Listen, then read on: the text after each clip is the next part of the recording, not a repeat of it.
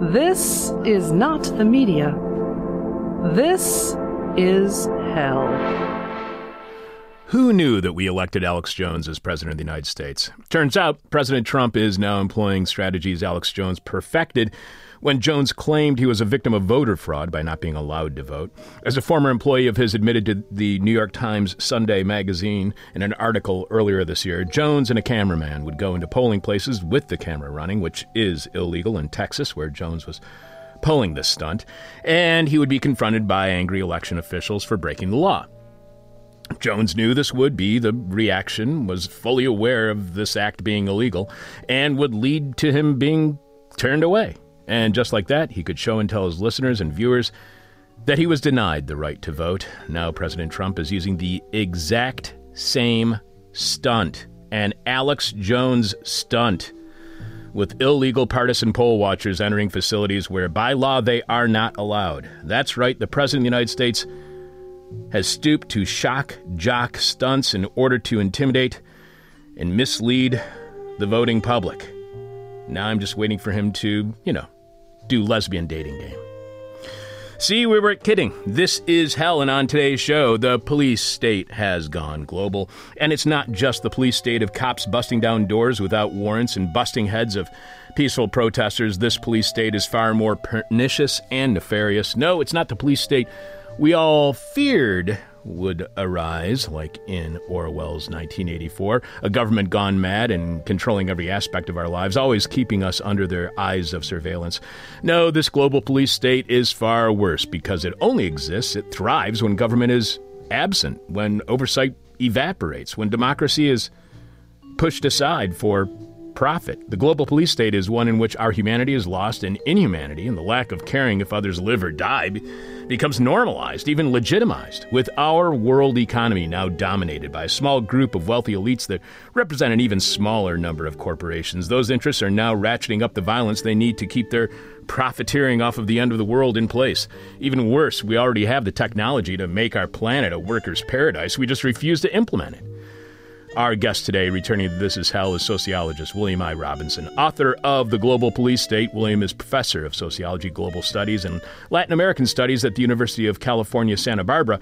This will be William's second appearance on This Is Hell. He was on back in July of last year to talk about his then just published work, Tempest, Essays on the New Global Capitalism, which you can find right now by going to thisishell.com when you search on Robinson. I'm your bitter, blind, broke, gap-toothed live stream, podcast, radio show host, Chuck Mertz. Producing, as always, is Alex Jerry. Alex, please remind our listeners, while I take off my sweater, please remind our listeners what this week's question from hell is. This week's question from hell is, what is at the bottom of your downward spiral? What is at the bottom of your downward spiral?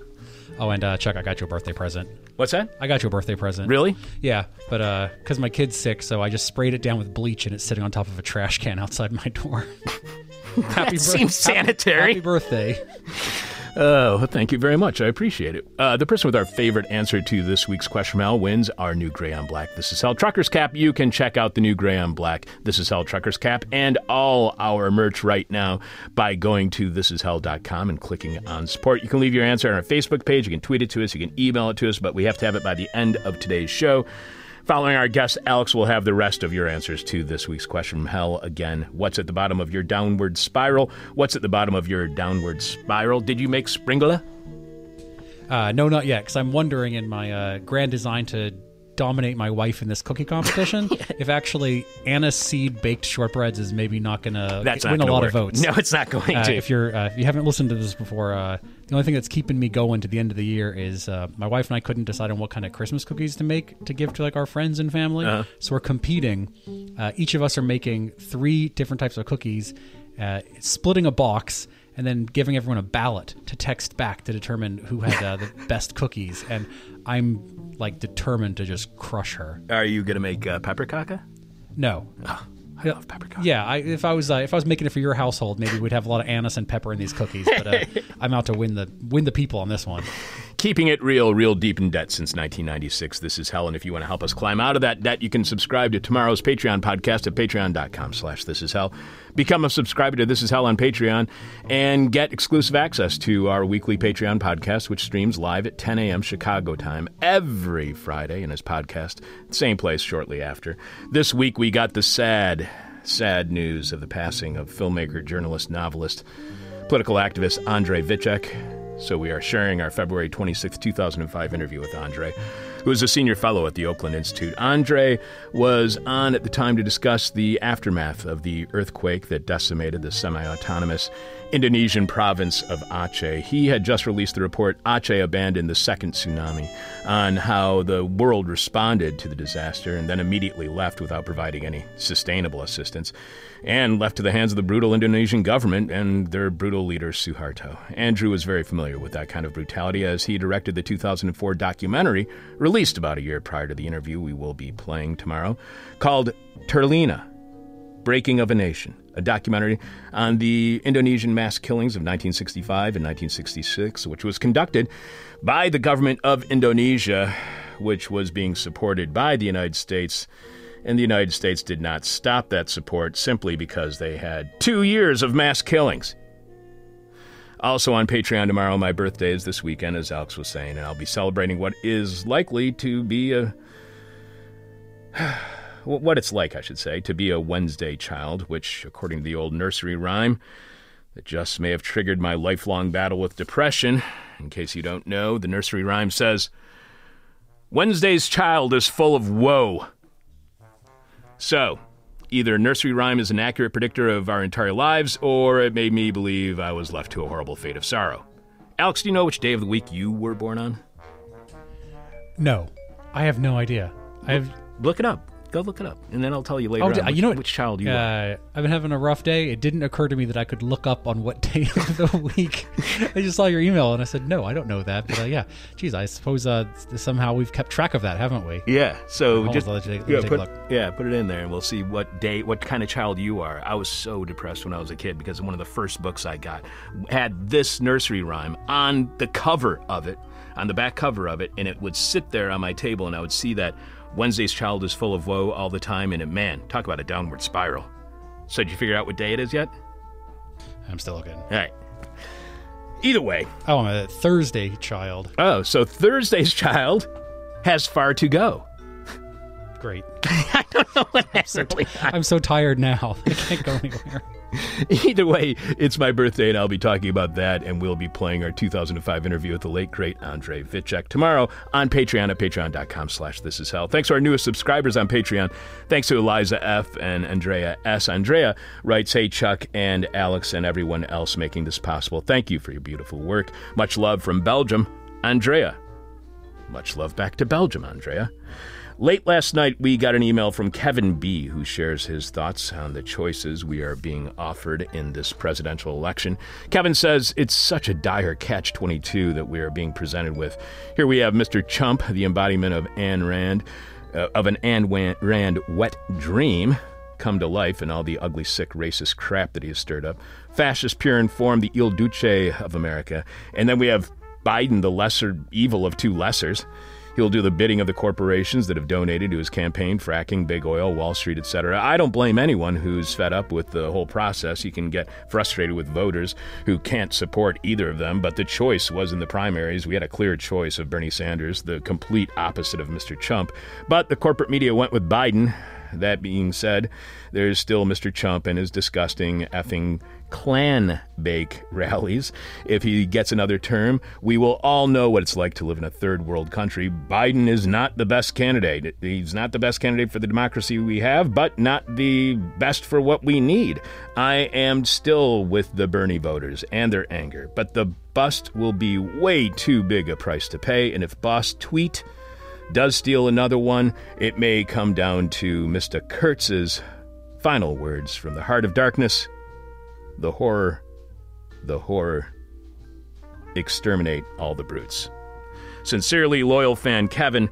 Maybe that's a book worth revisiting at this time, Joseph Conrad's Heart of Darkness, or maybe Nostromo by Joseph Conrad and its story of colonialism. So listeners, What fiction do you think is worth reading as we approach what will be a contested election with the president's poll watchers trying to intimidate voters into not voting, threats of an armed white supremacist uprising, and the very real potential of small penis racists shooting their fellow citizens? Listeners, what's good fiction to be reading at this time? Email us your suggestions at chuck@thisishell.com, chuck@thisishell.com.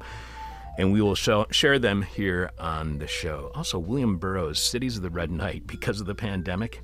That's probably a good thing to read right now. Chad also sent some great guest suggestions. 1, Vandana Shiva. 2, someone responsible for that Michael Moore documentary about how reduced consumption is the only answer to the energy crisis. Chad, we have had Vandana on the show before, but you can only find that interview right now at our Patreon page, patreon.com/thisishell, because it was prior to 2015 when our archives start. So we shared that on Patreon, and you can find that there. Also, as far as this documentary, Michael Moore documentary, which wasn't even a Michael Moore documentary, look, this is hell, but Chad, why do you want me to watch a really bad documentary on climate change? Finally, we got an email following yesterday's show from Tyler, the artist, who sent us the painting of what apparently is a meme, as Alex informed me after the show. The painting is of 2 astronauts looking at Earth. One is saying, "This is hell," with the other responding, "Always has been," while pointing a .45 at the back of the inquiring astronaut's head. Alex shared the image on social media yesterday. Tyler writes, "Hey fellas, I recently listened to an October 2019 episode of my other favorite podcast, True Anon."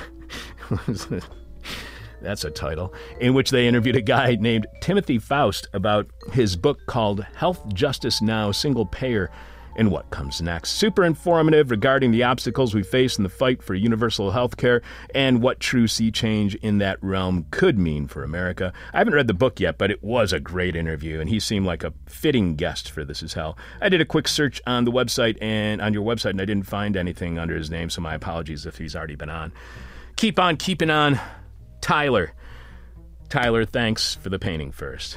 But for whatever reason, the name Timothy Faust, it sounded familiar to me, so I looked him up online and remembered why I knew the name. Faust had an article at the Baffler entitled, "He Doesn't Have a Plan for That. Joe Biden's Healthcare Solution is a Remix of Failed Ideas."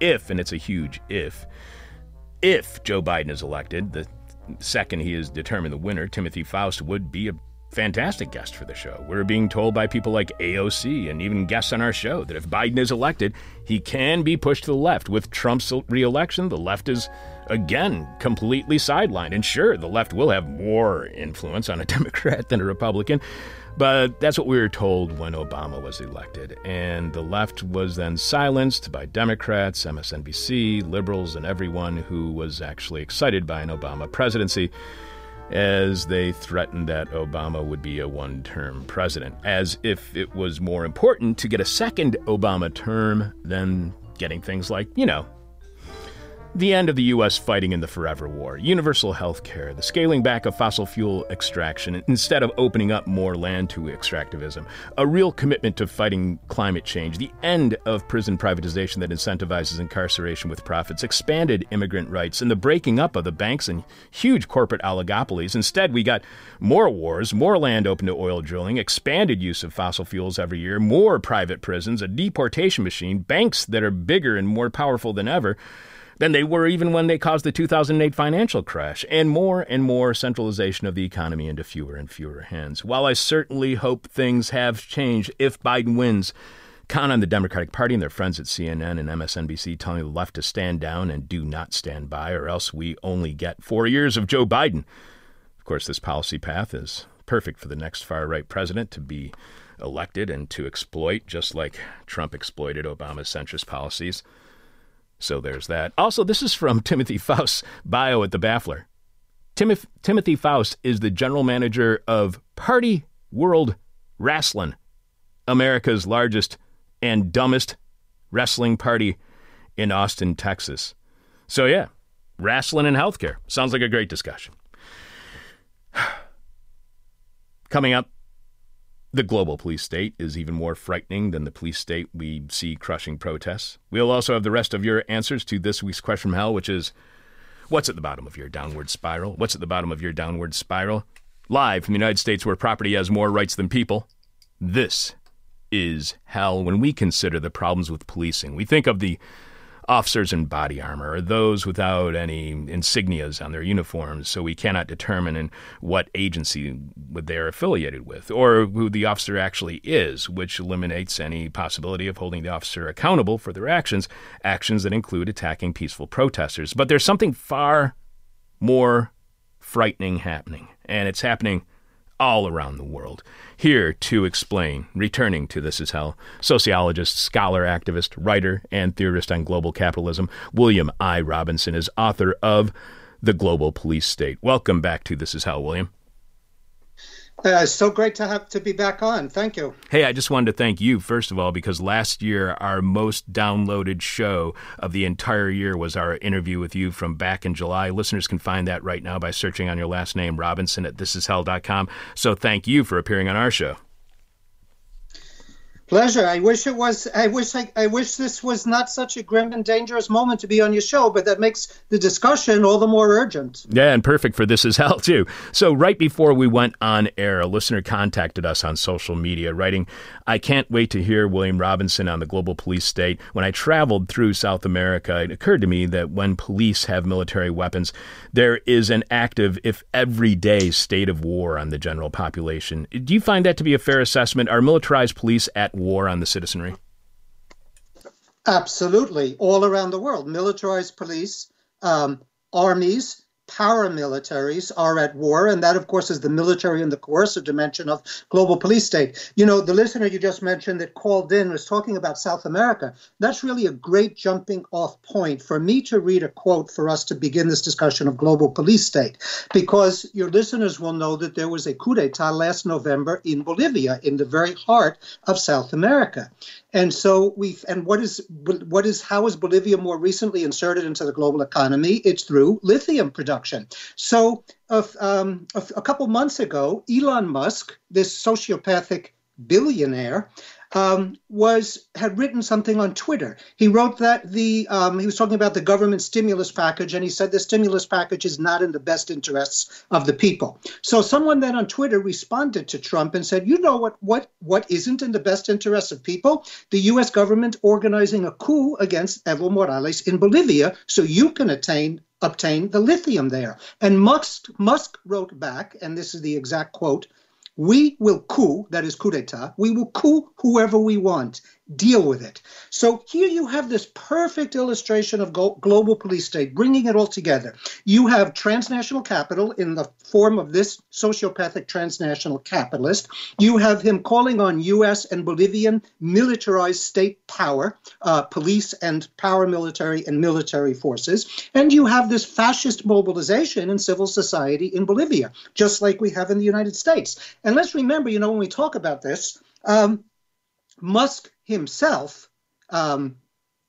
during the pandemic, it was just announced, has increased his wealth by nearly 300%. He's worth nearly $100 billion now. So that tells us another story of global police state, is that the increasing centrality of tech capital, not just to the global economy, but it's technology, it's computer information technology and the new digital technology, dominated and controlled by Musk and by Amazon and by Google and so forth, that is absolutely central to deepening and extending global police state. So it all comes together with this particular personification of one of many sociopathic billionaires. So, but that Musk story, you knew about it, I knew about it.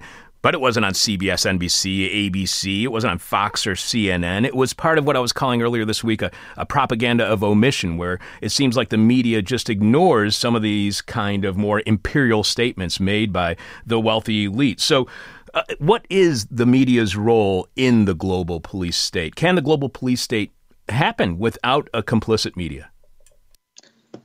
No, absolutely not. Well, we know that when we talk about media, we're talking about corporate media. We're talking about big business. Right. We're talking about the rulers of the global corporate media are part of the transnational capitalist class that cross-invested and integrated with global finance capital, with the military-industrial complex, with tech capital. They're deeply invested in global police state. It's the role of global corporate media and Hollywood, by the way, and we can get into this later in the interview, to legitimate global police state, to legitimate global capitalism and its savage inequalities and its perverse anti-human logic. And without that role of legitimation and without that role of controlling the flow of information and images and blocking off information and images, such as Musk's criminality with regard to Bolivia, that global police state is even possible. And, this control, the transnational corporate media is not news, of course. At best, you can call it infotainment. But it's really propaganda. It's global capitalist propaganda. But that ideological, informatic ideological dimension is just one component of global police state. And it's also central to the new 21st century fascism that we need desperately, urgently, to confront and beat back at this time. I'm glad that you mentioned the new 21st century version of fascism. What mistake, what errors do we make when we only look toward the 20th century of fascism as being the definition of what fascism is? Right. Well, that's a big mistake. We've been having this discussion. I've been writing about the dangers of 21st century fascism since 2006, 2007, and especially since the crisis of 2008, because that crisis both generated a popular revolt from below, which is still going on and deepening, but it also really accelerated the organization of these fascist forces around the world. But there's plenty of parallels. Well, let's first talk about, the parallels with 20th and 21st century. We want to remember that fascism, whether in its 20th or 21st century variant, is a particular far-right coercive response to the crisis of capitalism. And I want to get into this later into the interview, because really the starting point for talking about global police state is the crisis of global capitalism. So fascism, in either last or this century, is a particular far-right response which seeks to rescue capitalism from its organic crisis, to violently and coercively restore capitalist profitability and suppress any challenge to, during times of crisis to the system. The other thing that's similar between 20th and 21st century fascism, then I want to get into the differences, is that the ideology and the politics of fascism is the same. The content of fascism, I'm going to get into, is slightly different. But you have this discursive repertoire of fascism. It's crystal clear with Trump. I heard you right before you got me on. You're talking about Trump, xenophobia, mystifying ideologies that involve race and culture supremacy, whether in the United States today or in India, the idealization of the mythical past, a racist mobilization. You don't have fascism without a racist mobilization. Extreme chauvinistic nationalism, this concept of national regeneration, millennialism, that a new dawn is going to arise, this far-right fascist utopia, and of course extreme militarization and militarism and a masculinist culture. And what we see in 21st century fascism, and this is where the role of the mass media, the mass corporate media that we were just talking about, makes it a little bit distinct than in the 20th century, is how the propaganda machine normalizes and even glorifies war, social violence, domination, contempt for the most vulnerable. Okay, so the key thing in both 20th and 21st century fascism, though, is that you can't have fascism without organizing a mass social base. And of course, that mass social base was so-called Aryans in Nazi Germany, and everyone that's not part of the social base, part of the in-group that fascism seeks to recruit and to mobilize, of course, is subject even to genocide, to violent exclusion, othering, and in some cases, such as Nazi Germany, genocide. But here's the key thing, though. What is the social base of fascism right now, 21st century fascism in the United States or elsewhere? Well, that is privileged sectors of the working class that were privileged in the 20th century. In the United States, this is disproportionately white and disproportionately male. That experienced stability, upward mobility, good jobs, socioeconomic security in the 20th century. And capitalist globalization really takes off in the late 20th century. And what it does is that it destabilizes and undermines the stability, the security of these more privileged sectors of the working class in the United States. Again, disproportionately male, disproportionately disproportionately white. And this is the social base now that fascism seeks to mobilize. These downwardly mobile, destabilized, largely white members of the working class can respond by fighting against the system, by joining forces with everyone else from below to challenge the system. Or they can be mobilized by fascist discourse and forces and organizations from above. And here Trump is the key spokesperson to have to identify the crisis as scapegoats. And so this is the key role of fascist mobilization. It promises to restore stability and security, to relieve mass social anxiety. Of course, it can't come through with this promise. And that's the key difference also and I'll conclude with this, I want to make with 20th and 21st century fascism. 20th century fascism did offer some material benefit to its social base, in the sense that the availability of jobs were expanded in Nazi Germany. Social welfare systems were put in place, even as those that were part of the fascist base had to have iron discipline, couldn't question anything. But there was some material payoff. But currently, given capitalist globalization, extreme levels of inequality, total corporate domination, there's no material payoff. So it's entirely a psychological wage, which fascism in the United States, or for that matter in India and elsewhere, offers to this would-be mass base. And that's one reason why for so many years now he's talking about other things. Now he's talking openly about Proud Boys and how they should get ready militarily. But for 3 years, he just foamed at the mouth, build the wall, build the wall. Well, the wall is irrelevant to controlling migration or to anything else, but it's symbolic. And it's that essential role, right, of diverting mass social anxiety towards some external enemy. And that symbolic role of build the wall and other such rhetoric, which is really central to this fascist mobilization. So I think I've gone in a little more too detailed, maybe a little too much analytical and theoretical rigor, but I would love to, if we can, talk more specifically about what I mean by global police state. Yeah, well, I'll get to that in just one moment. I just wanted to ask you real quick, what would you say to those who are supporters of global capitalism that suggest that the instability it has caused was simply an unintended consequence? Well, instability is an unintended consequence of global capitalism. That's true. Global capitalism and the transnational capitalist class has only one objective, and to maximize and accumulate profit. Right. But the side effect of global capitalism is always sharp social polarization, incredible inequality, which then generates instability.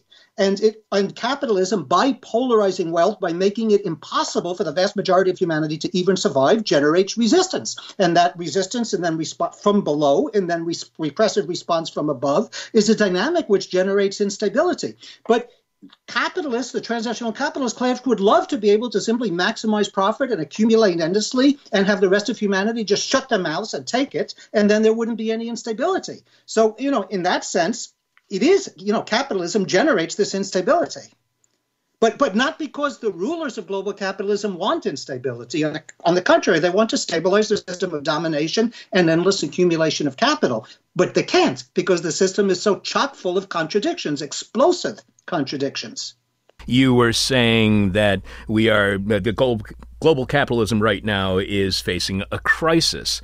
Just so our listeners understand, how can global capitalism be facing a crisis when the stock market is through the roof? We were talking to Fabian Scheidler earlier this week, and he said the planet is in a crisis because the stock market is through the roof. How can global capitalism be facing a crisis right now with the stock market so high?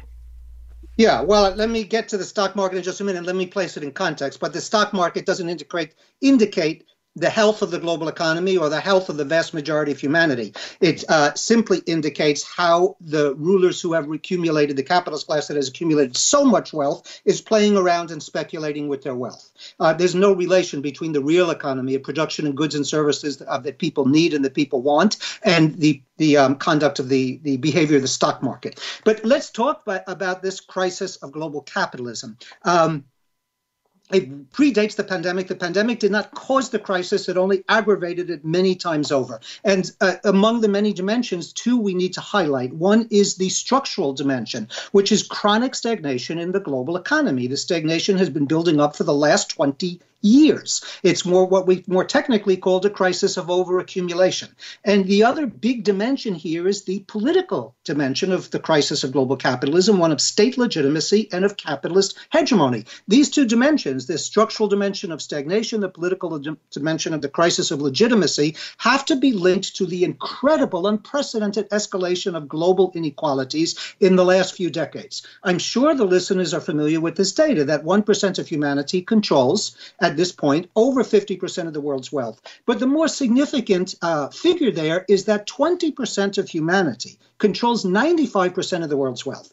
That means that 80% of humanity has just 5% of the world's wealth. And under those conditions, that 80% faces death, destruction, an inability to simply survive day to day. And now comes the pandemic. And through the pandemic, capitalist states are simply unable to cope with the crisis. They're exposed as instruments of wealth and of corruption. And so this pushes states to intensify, at this time, global police state. So that leads, if I may, to what I mean by global police state, because I think this concept is essential to understanding where we're at in October 2020. And I mean three things by global police state. The first is the extension and deepening and building up of systems of transnational social control and repression and warfare.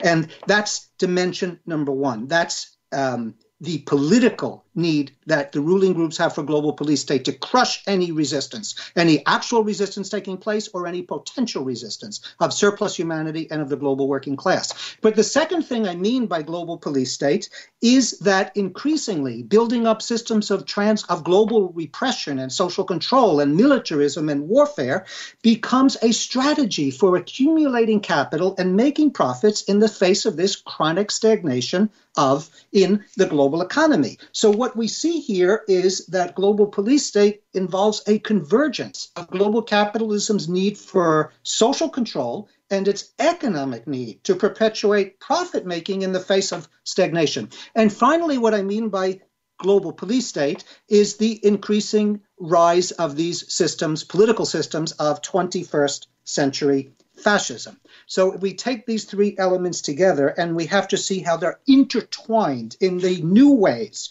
that signals a new and an extremely dangerous phase in global capitalism, with the crisis, the severe crisis, as its backdrop and as the world descends into a repressive totality. So that's what I mean by global police state. And if we get a grip on this concept, then we're in a better position to fight back, to beat back global police state. And when we do think of fascism, far too often we think of state fascism, as in George Orwell's 1984. And you quote Everything is Known, a book by Liza Elliott, in which she writes, George Orwell got it wrong. Big Brother did not come from a totalitarian state, but from a totalitarian non-state. What has a greater capability or capacity of being a threat to freedom, the state or corporations, government or big business? Or is that kind of framing a mistake by separating the two as distinct entities opposite of one another?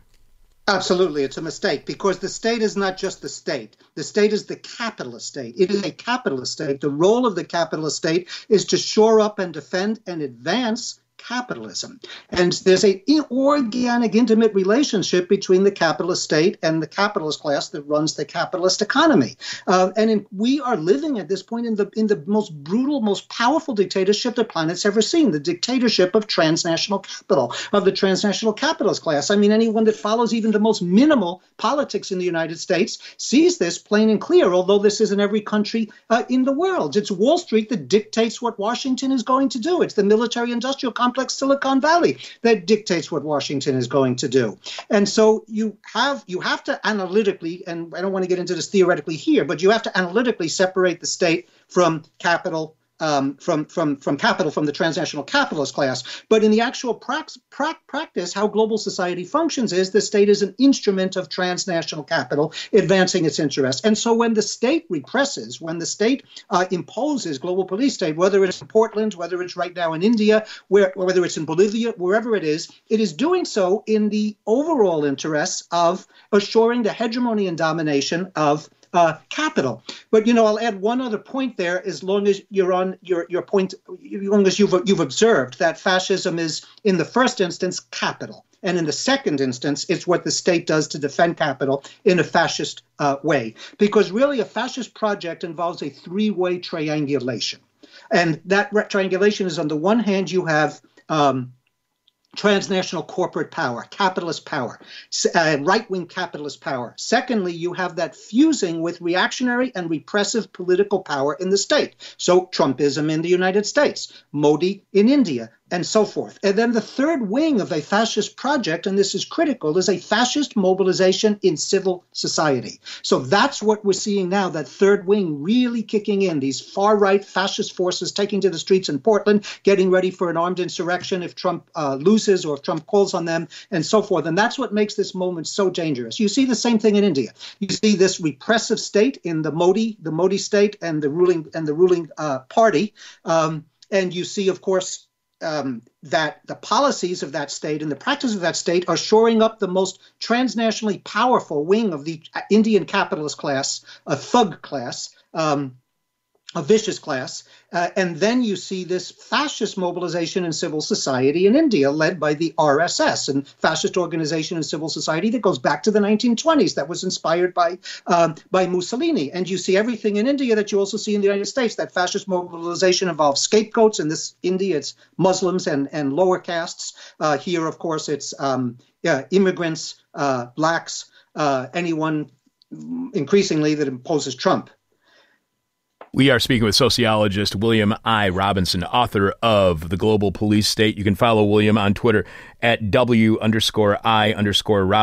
You can find our earlier interview from July 2019 with William at our website, thisishell.com. All you have to do is search on William's name. Again, the name of the book, because you all need to get this book, is The Global Police State. When you talk about police state, you mean, as you write, considerably more than what we typically associate with the police state. Police and military repression, authoritarian government, the suppression of civil liberties and human rights, and you develop the concept of global police state to identify more broadly the emerging character of the global economy and society as a repressive totality whose logic is as much economic and cultural as it is political. So in the protests that we are seeing here in the United States and around the world, how much do you think those protests are about policing, and how much do you think they are about the global police state, whether the protesters realize that or not? Well, it's both. I mean, immediately there is a challenge from below, the most significant challenge in a very long time, and so the most immediate repressive aspects of global police state need to bear down and beat back that challenge from below. But there wouldn't even be a global police state. This apparatus wouldn't even exist. Those protests wouldn't exist if we did not link this most visible repressive dimension to the larger structural issues of global capitalism. And, one of the, we all 100% support and are out in the streets with this anti-racist uprising, but very little of the uprising in the organization for it is linking police violence and is linking state repression to global capitalism. And that's what we need to do so we can expand our resistance. I've developed in the book, as you know, you've taken a look at it, the concept of militarized accumulation and accumulation by repression. And again, what I mean by that is even as the global police state is necessary to repress revolt from below in the face of this unbelievable inequality, it also is increasingly necessary as a way of accumulating capital and making profits. So I've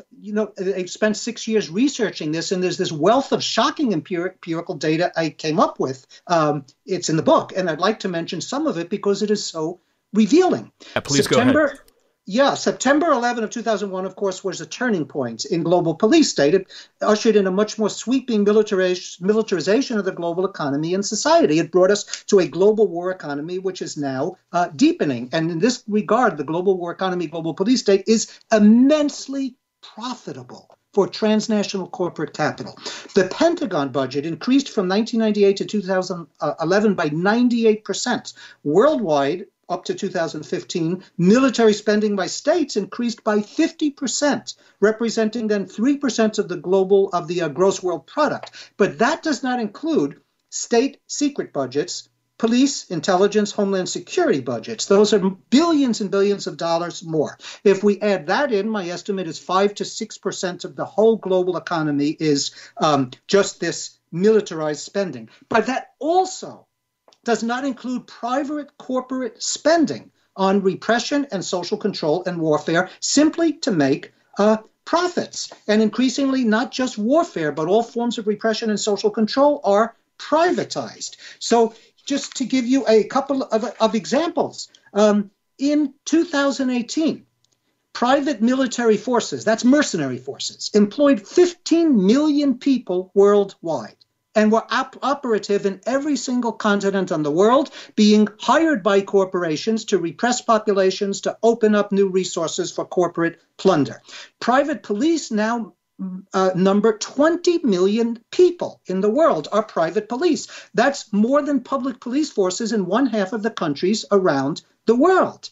The biometrics industry, which is now has so central to global police state, to monitoring and surveilling us and controlling our movement and therefore controlling us, is currently worth 35 billion, but is going to go up to the hundreds of billions in the next few years. G4S is the world's largest private security firm with 660,000 employees worldwide. It's the third largest corporation in the world after Foxconn and Walmart. There's also been a rapid increase worldwide in private prisons. And of course, because the prison population is skyrocketing worldwide, because the popular classes from below are being criminalized and locked up. So there's 200 private prisons currently around the world in every continent. It's the most fastest growing sector of the prison system worldwide.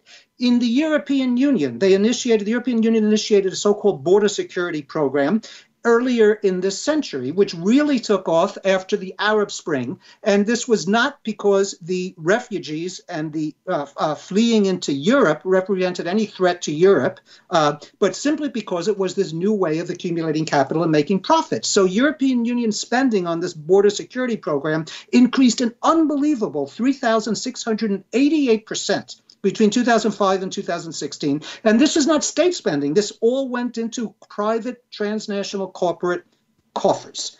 And there's also now, amazingly, frighteningly, a multi-billion, it's going to go into the hundreds of billions of dollars, global riot control systems market. That's what the capitalists call it. The global, and let me read this shocking quote. This is Lloyd's of London. This is a report they issued last year. And they wrote, Lloyd's of London is this big financial and insurance firm. Instances of political violence contagion are becoming more frequent and headed towards political violence pandemics. Super strains of political violence include anti-imperialist and independence movements, social movements, those movements calling for removal of an occupying force, mass pro-reform protests against national governments, armed insurrections inspired by Marxism and Islamism, and so forth. Of course, that super strain of PV includes us right now in the streets fighting against racism. But then the report went on to say that, therefore, the global riot control systems market is going to dramatically increase in the coming years. That means that transnational corporate capital wants people protesting in the street, because then you can repress them and make incredible profits, wants wars, wants coups in Bolivia, simply as a way of making profits. So this just gives you a tiny idea. The book, of course, is full of massive amounts of data in this regard. We haven't even gotten into the role of Silicon Valley or the role of Hollywood as a way of, on Hollywood, you make profits by doing the ideological and cultural work of global police state. So, I could go on and on, but it gives you an idea of the global police state is not just repression against the popular classes, the working classes, the oppressed groups. It's also big, big business becoming more and more central to the whole global economy and society. Senator Cory Booker recently said of the Supreme Court nominee that he was going to try to speak to the Republican Party's morality for them to reconsider pushing this nominee forward. You write, there are growing movements against the many expressions of global police state, mass incarceration, police violence, U.S.-led wars around the world, the persecution of immigrants and refugees, the repression of environmental justice activists, yet often these movements are based on moral appeal to social justice, which by itself begets, at best, mild reforms. Why does a moral approach not work and only lead to mild reforms? Because I'm hearing that within the anti-policing movement as well. Absolutely. This has been a serious shortcoming. Again, we all support the anti-racist uprising. We participate in it. I've been an activist in the immigrant justice movement for quite a number of years, and we have the same problem in the immigrant justice movement. It's simply this moral appeal. And the moral appeal is very important. It mobilizes people. It identifies us as, our humanity to be morally outraged. But it's not enough, because we have to understand why, to begin with, there's a war against immigrants. Why, to begin with, we have deep structural racism in the United States. Why, to begin with, we have this incredibly repressive apparatus. So we have to answer those questions. To answer those questions, we have to go beyond the simple moral argument, and we have to start analyzing what causes these forms of repression, what causes this inequality. And when we ask that question, we have to identify the nature of the global capitalist system. The entire world is now capitalist. There's no socialist bloc. There's no pre-capitalist areas in the world. The whole world is global capitalism, dominated by, as you put it right before I came on the program, with power concentrated in ever smaller minority, the transnational capitalist class and the political agents in capitalist states that represent their interests. So we have to critique capitalism as the system which is generating these forms of repression, these wars against the people. And when we identify that, we have to move on to analytical and theoretical terrain. And so just the moral appeal is not enough. And I think Cory Booker, you pointed it out there, imagine a moral appeal to, first of all, what morality? The ruling groups have no morality. Their only morality is to increase their power and their profits. But we've got to critique global capitalism. We have to identify that the larger enemy is not the police. Yes, the police are our enemy. They're out there cracking our heads and killing us. But we have to remember the police is simply a coercive arm of the capitalist state, intended to reinforce and deepen and defend the interests of capitalism in the face of masses of poor and working and oppressed people. So for all of these reasons, we have to critique capitalism, so we have to have analytical and theoretical tools. And for that, we also need powerful socialist political organizations, which are not just raising moral arguments, but are showing masses of people how ultimately, if we don't overthrow capitalism, we won't be able to do away with the war against immigrants. We won't be able to do away with racism. We won't be able to resolve the environmental. We can do a little bit, but we really can't resolve the environmental holocaust. We won't really be able to bring about a humane, decent global society. So that's why I write that the moral appeal is important, but far from enough. Because of a belief that is held by far too many people in American exceptionalism and American innocence, it's a kind of belief that refuses to blame or criticize or analyze capitalism for any of our democratic shortcomings. So how much hope do you have that Americans will be willing to even have a critique of capitalism when it seems like it is above criticism here in the States? Right. Well, we have a long way to go, but I think we're already moving beyond the untouchability of critiquing capitalism that we had in the late 20th century and the first 10 years, the first decade of this century. Remember that we have, I'm not going to say my age, but I'm certainly not millennial. I came way before the millennials, but we have these two generations. The data shows that millennials, that 52% of millennials prefer socialism over capitalism. And then there's generation, I think it's called Generation Y, the ones that came after the millennials, and they're my students. I give big undergraduate courses with it.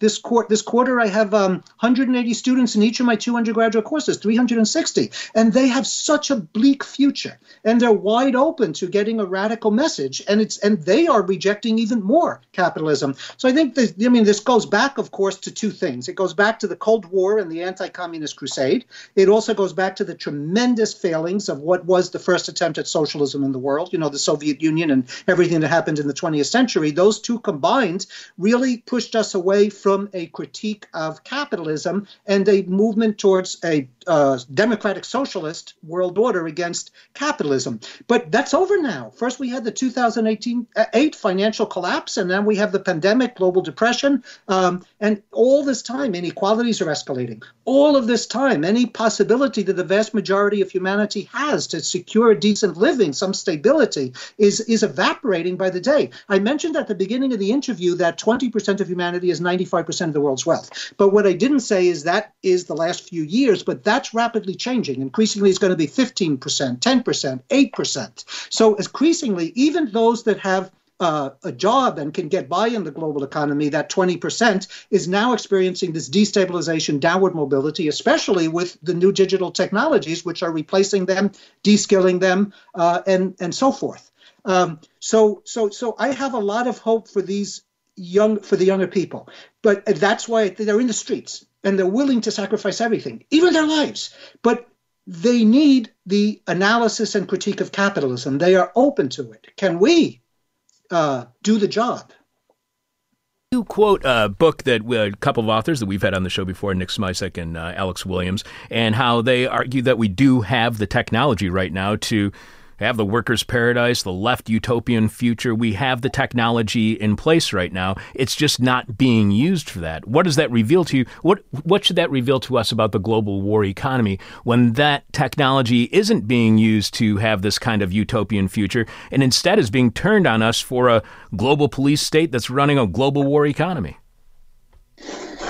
Absolutely. That is this incredible contradiction. You just said it very well, and I quoted that author, and you mentioned a couple other ones, that the fourth industrial revolution technologies, I know we can't get into the details of that now, but all driven by a new, much deeper digitalization of the whole global economy, of everything we do, of everything human beings do, opens up this world of potential. We can eliminate suffering. We can create more leisure than work. There's so much humanity can truly liberate itself now with the potential of these technologies. But these technologies are in the hands of the transnational capitalist class and the ruling elites. And they are developing this technology not to liberate humanity, but first of all, to make massive profits. And secondly, to control us and reproduce their own domination. So that is the contradiction. To resolve that contradiction, you don't change the technology. To resolve that contradiction, you change the archaic, backward, repressive social relations of global capitalism in which this technology is currently inserted. There's an anecdote. I'm writing a new book on global capitalism post-pandemic.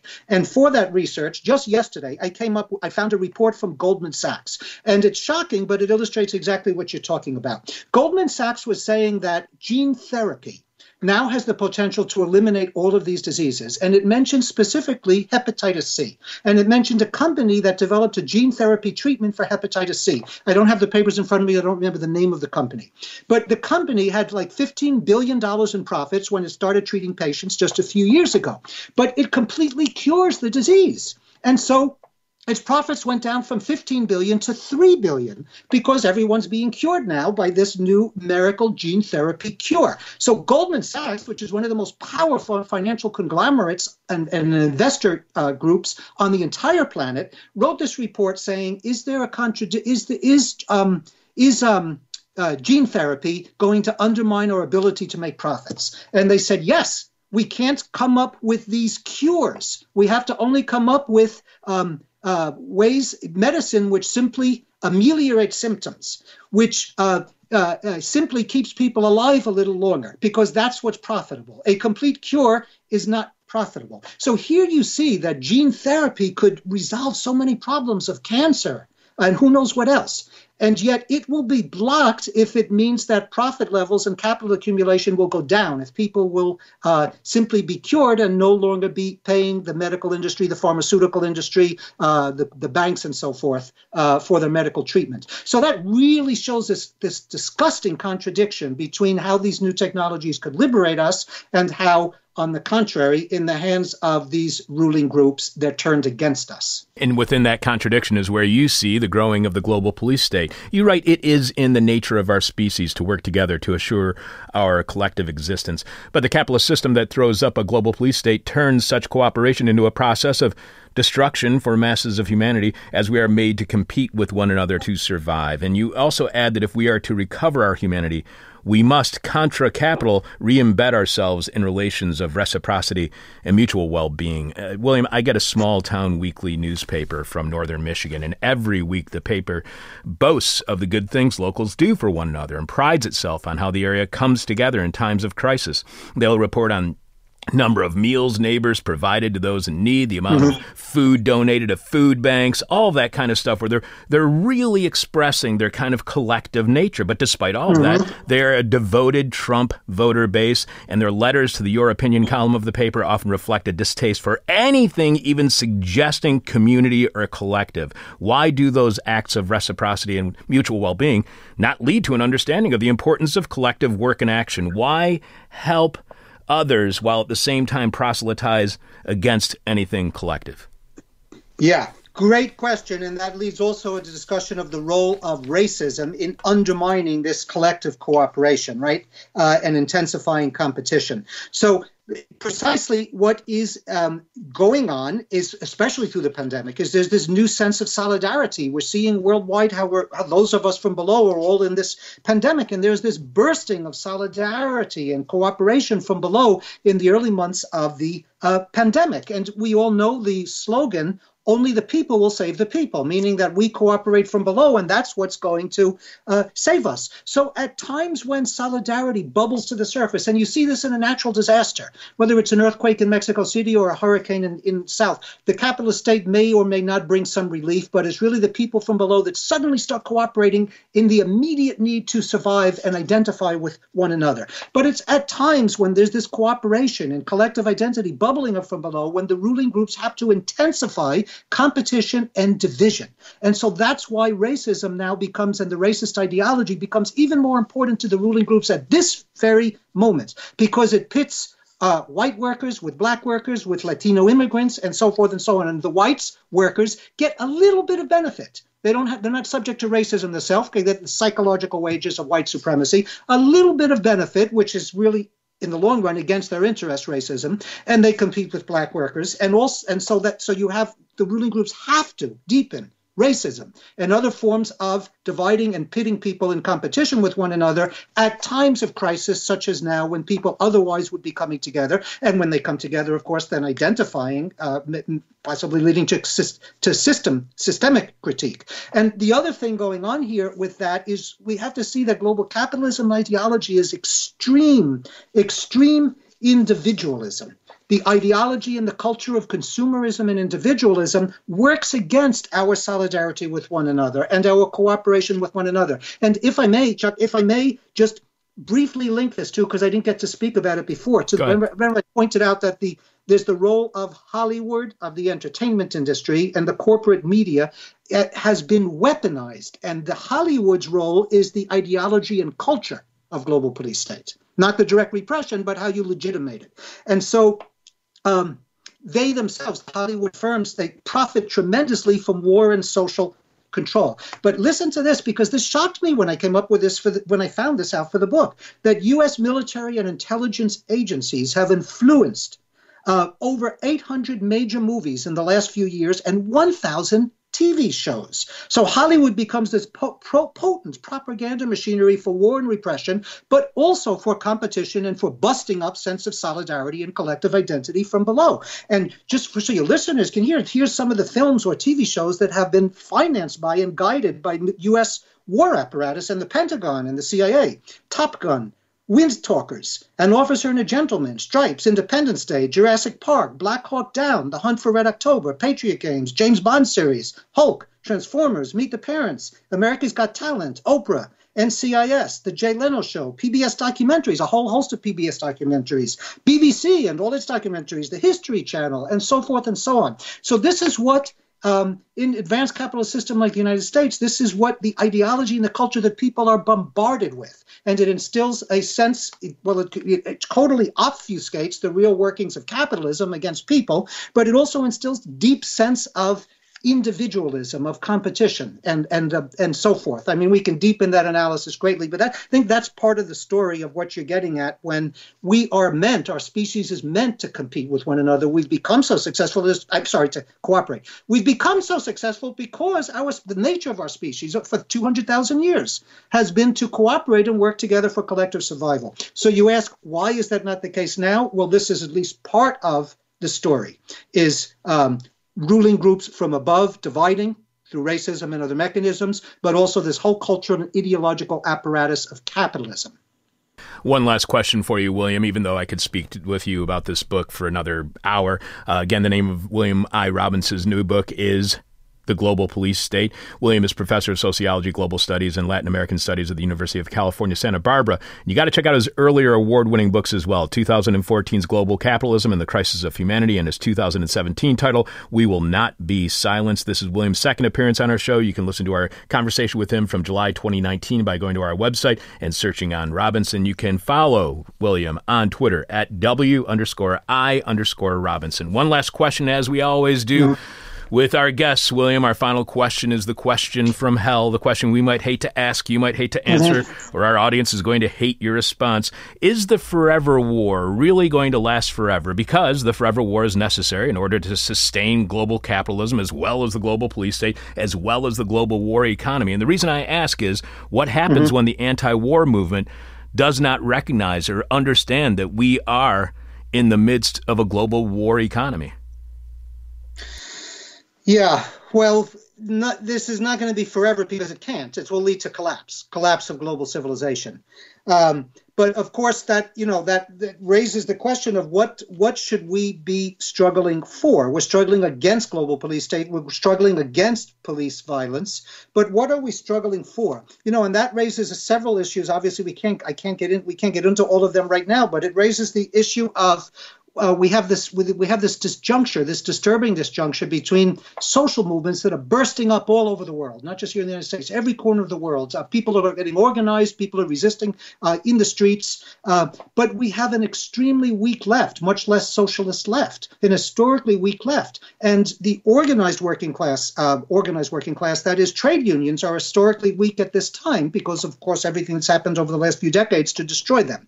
And so we really need to link these mass social movements, including the anti-racist movement right in the streets now, with organized working class action in trade unions, but also in other forms of working class action, and with a left, a socialist left. And we have to have that triangulation to face this triangulation of fascism that I mentioned earlier. And we need to agree and work on a minimum program. We've all spoken about this. What's some of the dimensions of the program? A massive, before we even get to socialism, restore social welfare systems, including health and education, a progressive taxation rather than a regressive taxation, tax financial speculation, close tax loopholes and prevent tax fraud, massive public investment, reintroducing state regulation of corporate capital and regulation of the market. These are some of the demands that we need to unify across different sectors as we move forward. And I'll end with this: we desperately need a united front against fascism. Everyone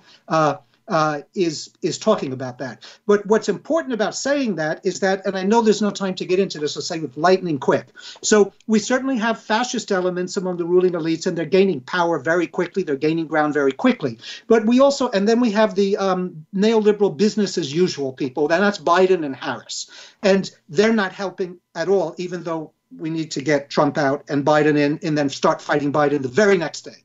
But then the third group among ruling elites are these reformist elites that might sign on to a program of reform that I just mentioned. They won't sign on to revolution, but they'll sign on to a program of reform because they want to reform capitalism in order to save it from itself, from its own crisis, from it being overthrown. So that means in this anti-fascist united front, we can form broad alliances, class and social and political alliances with other sectors that are not necessarily revolutionary or from below.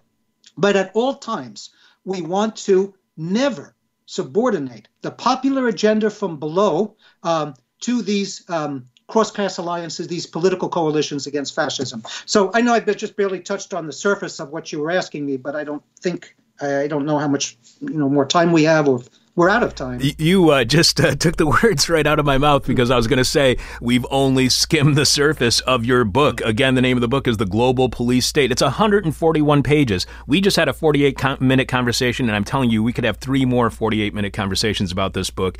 It is, even though it's only 141 pages, it is thick with ideas and information. And William, I cannot thank you enough for the work that you put into this book, The Global Police State, and for being on our show again. It truly is always an honor and a pleasure to speak with you, sir. Thank you so much for having me on. All right, take care, and get ready for us to annoy you in the future as well. Sounds great. All right, take care. Live from lands stolen from the Potawatomi people, this is Hell. I'm your bitter, blind, broke, gap-toothed radio show host, Chuck Mertz. Producing is Alex Jerry. Alex, do you have the rest of this week's answers to this week's question from Hell? Yep. So you got a couple more minutes. This week's question from Hell is, what's at the bottom of your downward spiral? Jeff E.D. says, backwash. Krimsky K says, a mirror. Justin M. says, rock. Chris L. says, your mom? Okay, thanks, Chris L. Bradley R. says, pretty hate machine, duh. John H. says, an odd-looking neurotic rabbit with an absurdly large pocket watch. A Harvey joke? What year is this? Arnell G. says, being trapped in a post-apocalyptic world's last nursing home. Oh, I read that one yesterday, sorry. Yeah. That was a good one, though. Yeah. Tyler R. says, the way things are going, 72 virgins. That is really good. Chris A. says, Donald Trump branded punji sticks. Via Twitter, DM, email, all that kind of stuff. JP says, a half-eaten styrofoam plate of curly fries. Jason says, hurt to see if I still feel. Oh boy, Jason. The foot of the stairs leading back up, says TL. Neil C. says, Soylent Green. Adam B. says, slumber party with Alex apostrophe mom, but didn't add the S there, so joke's on you, Adam B. Yehoke says, why? It's a brand new gray and black trucker's cap. Yeah. What's at the bottom of your downward spiral? Cosmo says, hopes, violently subdued. Hypocrite Reader says, 6 months of unpaid leave to spend more time with my family. And Rock Taster says, forgetting 9 Inch Nails had an album called The Downward Spiral. Damn it.